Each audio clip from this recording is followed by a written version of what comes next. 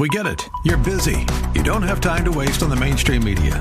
That's why Salem News Channel is here. We have hosts worth watching, actually discussing the topics that matter. Andrew Wilkow, Dinesh D'Souza, Brandon Tatum, and more. Open debate and free speech you won't find anywhere else. We're not like the other guys. We're Salem News Channel. Watch anytime on any screen for free 24/7 at snc.tv and on Local Now, Channel 525. Today on Cornerstone Connection with Pastor Gary Hamrick. Real love is calling, listen, truth opens up your eyes. Mercy is waiting for you with every sunrise. You can see the success and the accomplishment, the achievement. I mean, Solomon was a master architect, designer, builder, entrepreneur. He was very successful. He had all the wealth and wine and women that you could possibly imagine. I mean, he had accomplished everything and accumulated so much. And yet, he gets to the end of his life and he realizes just how empty he is. This is Cornerstone Connection, the radio ministry of Pastor Gary Hamrick of Cornerstone Chapel in Leesburg, Virginia. Pastor Gary is teaching through Ecclesiastes. Solomon accomplished more than any man could hope to. He was given great wisdom and authority and used it to realize all of his ambitions. Even so, after all the great accomplishments, at the end of his life, he realized he was empty inside. Pastor Gary challenges us to find where true worth resides. It's not in the things we accomplish or how much money we make, but instead our value is in Christ. Through Him we gain the salvation to enter the kingdom of God. It's there we will find our purpose, praising our King, Jesus Christ. Well, let's join Pastor Gary in the book of Ecclesiastes chapter 1 with part 2 of his message, A Full Life on Empty.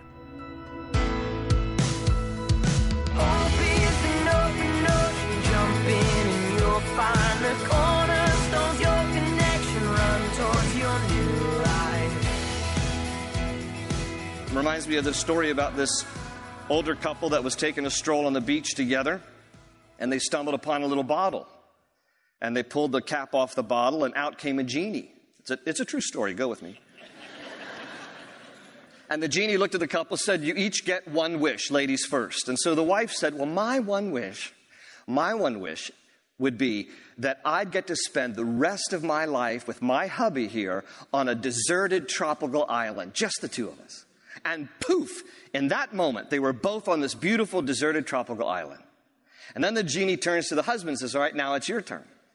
And he says, "Well, seeing as how we're both 60 years of age, and now that we're alone on this tropical island, just the two of us, my wish would be that my wife here would be 30 years younger." And poof, he became 90.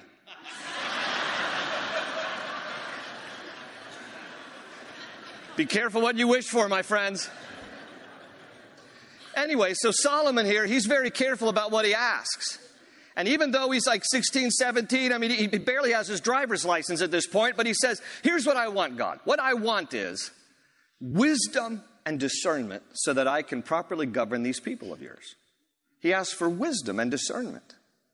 And God was so impressed by what he asked, God said, "Because you did not ask for long life, riches, or the death of your enemies, I will give you the wisdom and discernment you're asking for, and I'll throw in those three as well." And that's what God does. Solomon is a blessed man, and he has wisdom beyond his years. But how many of you understand that God can give you something and you squander it? And Solomon squandered it. He didn't apply his own wisdom that he received from God. A guy who wrote the book of Proverbs didn't even heed his own advice. And he squandered what God had given to him. And in 1 Kings chapter 3, it tells us that he made a very unwise decision. And that was to form a political alliance with the king of Egypt, the Pharaoh of Egypt. And to seal the deal in this political alliance, he marries the daughter of the Pharaoh of Egypt. That was a very dangerous move. Because A, he didn't trust God to keep peace, and so he had to form this political alliance. But B, because he married a woman who was a pagan worshiper. She worshiped the gods of the Egyptians. The Jews had been delivered from the slavery of Egypt. They had forsaken those false gods, and now Solomon was in effect saying, I'm going to bring all those gods back into my own home by marrying this woman. And he didn't stop there. The Bible says he had an appetite for women. And he formed all these different political alliances with all these neighboring nations by marrying the royal daughters of the kings of those neighboring nations, to the tune of 700 wives. And in addition, 300 concubines. That's what the Bible tells us. And the Bible tells us that because he married these women who were worshipers of false gods, that they brought this false god influence into his home, thus into the nation. He let them into his heart, and thus it corrupted the whole nation. And the Bible says that Solomon turned his heart away from the Lord.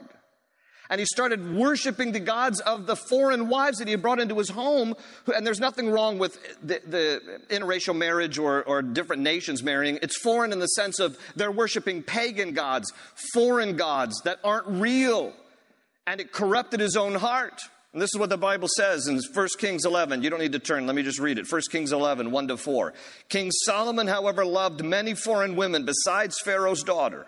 Moabites, Ammonites, Edomites, Sidonians, and Hittites. They were from nations about which the Lord had told the Israelites, you must not intermarry with them, because they will surely turn your hearts after their gods. Nevertheless, Solomon held fast to them in love. He had 700 wives of royal birth and 300 concubines, and his wives led him astray. As Solomon grew old, his wives turned his heart after other gods, and his heart was not fully devoted to the Lord his God. Your attention for a moment. Question, how many wives does one guy need? I mean, if the men in the room were honest, most men don't even properly meet the emotional needs of one woman. You don't need to say amen, ladies, but I'm just saying. So why does he think he could do that with 700 plus 300 girlfriends on the side? I mean, he's the wisest guy in the world, not very wise. Now, those of you who are single, you're thinking, I think the dude's pretty cool, to be honest. You know, the 700 wives and 300 girlfriends, bada bing, bada boom. You know, some of you single guys, but all the married guys in the house know that was a stupid move. Stupid. And can you imagine the conversations happening in that palace? I don't think you pay enough attention to me, really. You're always looking at her, not me. When was the last time we ever had quality time? Quality time. You know, that's one of the 5 love languages. Quality time. Where's your quality time with me? Seriously? When's the last date we had? I don't think your mother really likes me. Does this tunic make me look fat? I mean, I can imagine over and over again, 700 times. Not a very smart guy here. Well, their love for foreign gods and his love for these women was a deadly combination, and it brought idolatry into the nation of Israel. Solomon turned his back on God, and he introduced idolatry to its worst extent. Under Solomon's reign, they were sacrificing children in the valley of Topheth. They were sacrificing little babies to false gods, right in view of the temple of God that Solomon had built. In the valley below, they're sacrificing little kids. That's how far Solomon has turned away from God. And the Bible says in 1 Kings 11, verse 9, the Lord became angry with Solomon because his heart had turned away from the Lord, the God of Israel.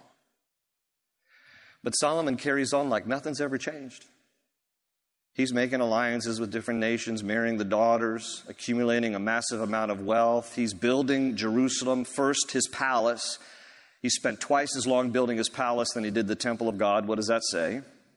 Then he does build the temple of God, fortifies the city of Jerusalem, fortifies other cities and towns throughout the region of the nation of Israel, expands the border of Israel to its furthest borders under his reign, accumulates more money than anybody ever did under his reign, expands the military more than ever under his reign, starts digging quarries and opening mines, had so much silver that 1 Kings chapter 10 says that silver was as prevalent as stones in Israel, and it became worthless. He had flooded the market with so much silver that it became worthless.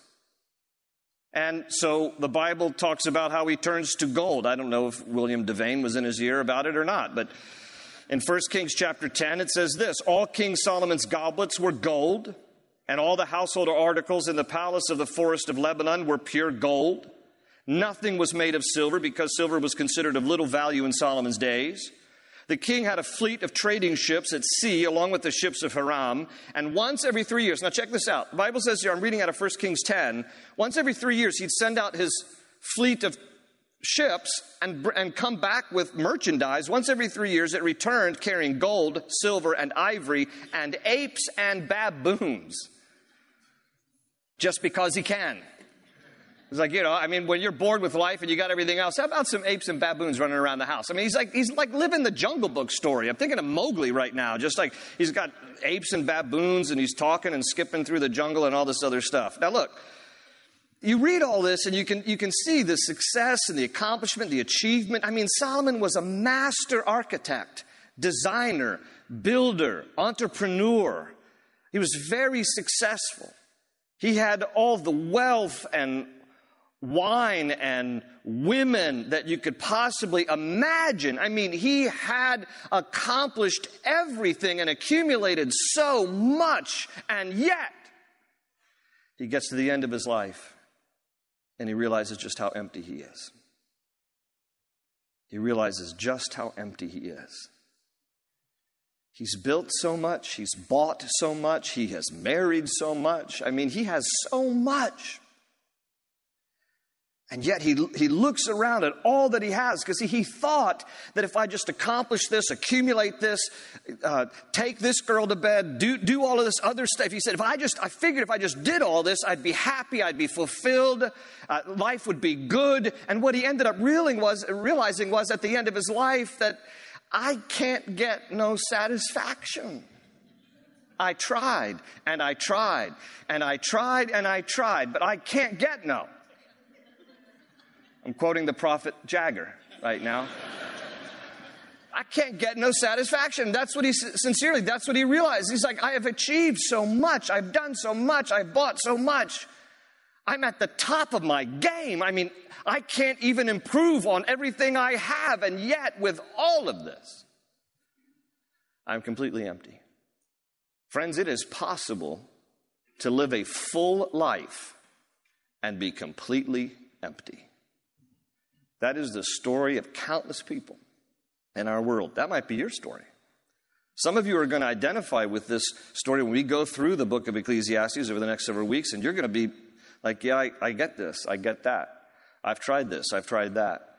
And same thing is true for me. I tried this, I tried that. It didn't really have fulfillment. Because you see, absent God in your life, those things are hevel. They're meaningless. It's vanity.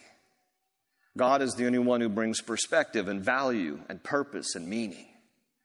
And when He's not in the equation, you can have it all and accomplish it all and be as empty can be. That's this guy's story. And it's a wonderful wake-up call for some and reminder to others of the importance of having God at the center of your life.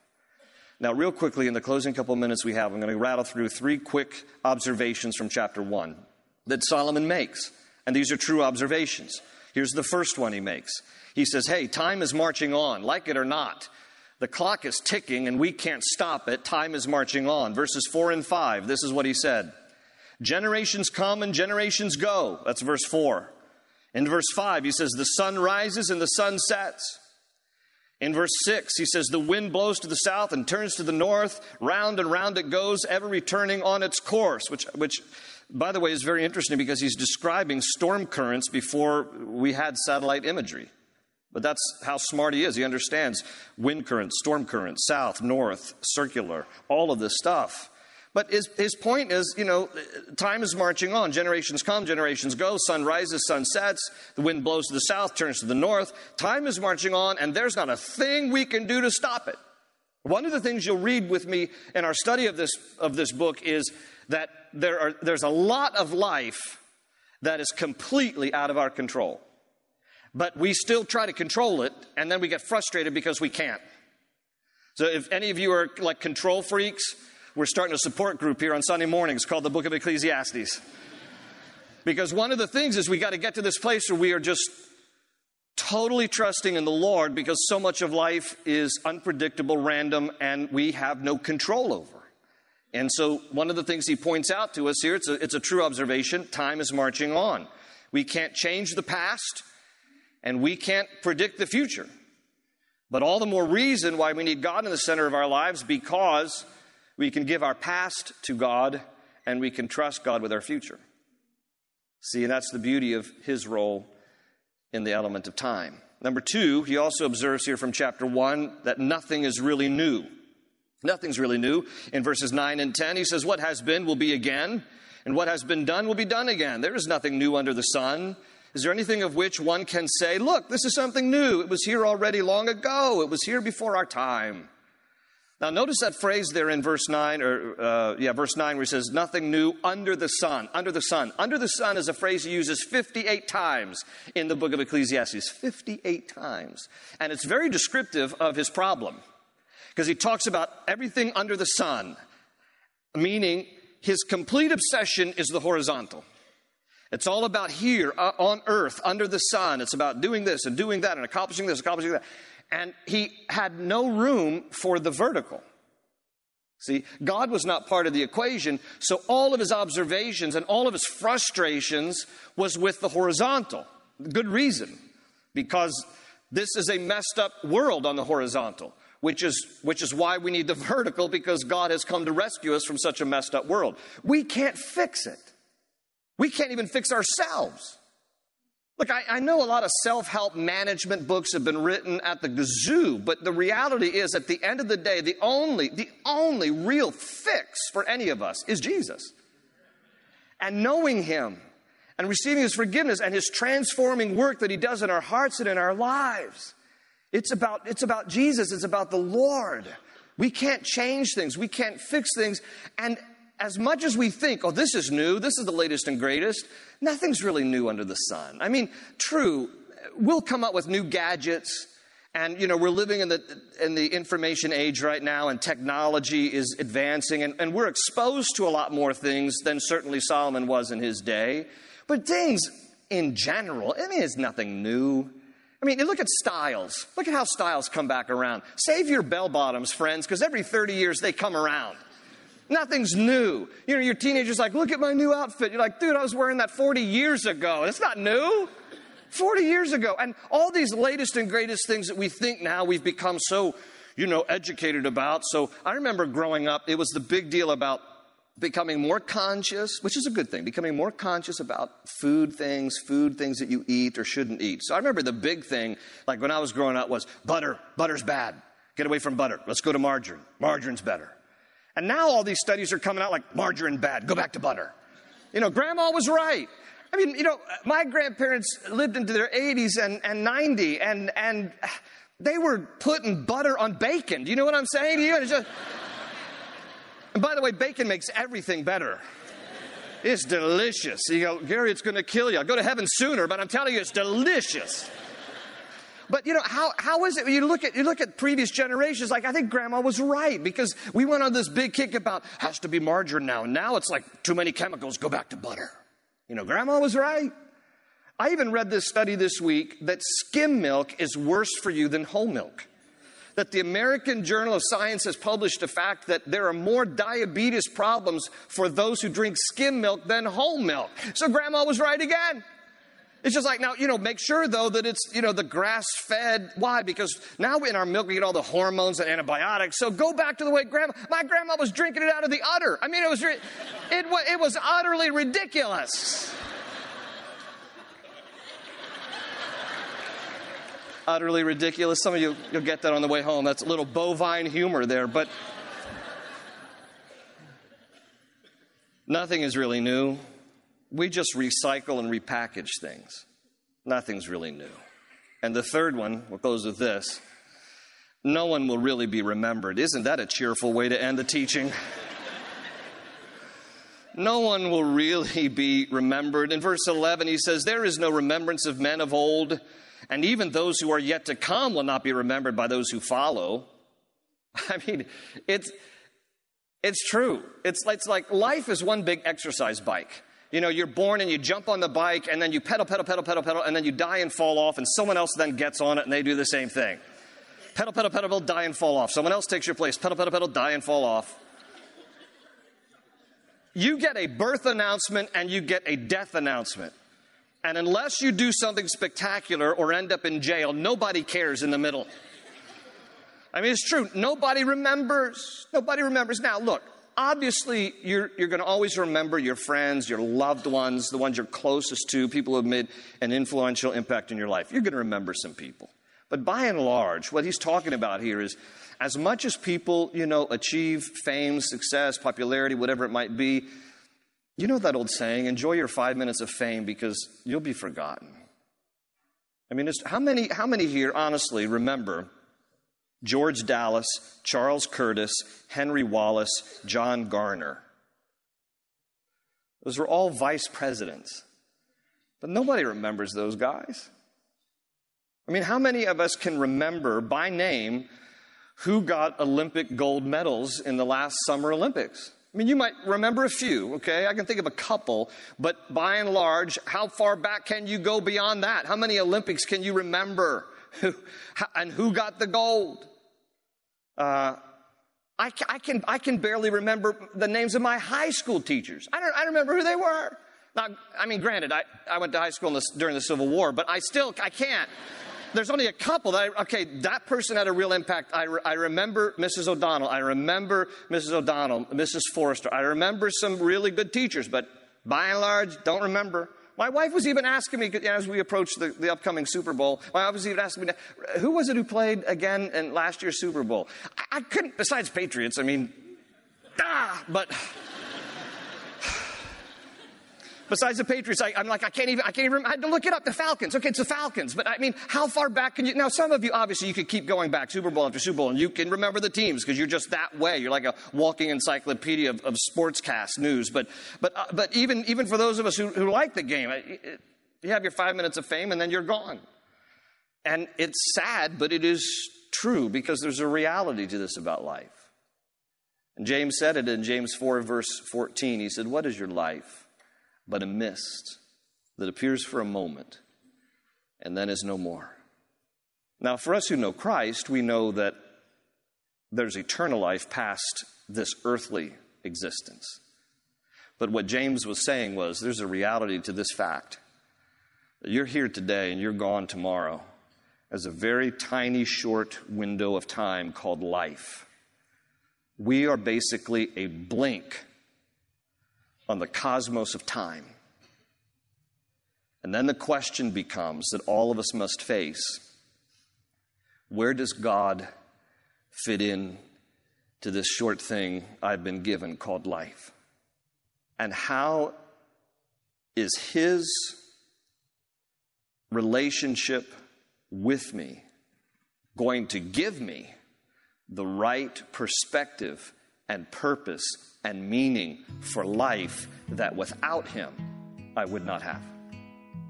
That's where we're heading over the next few weeks. Now read ahead, because in chapter 2, Solomon talks about 3 common ways that people try to find satisfaction in life, and those 3 ways fail. So we'll talk about that from chapter 2 next week.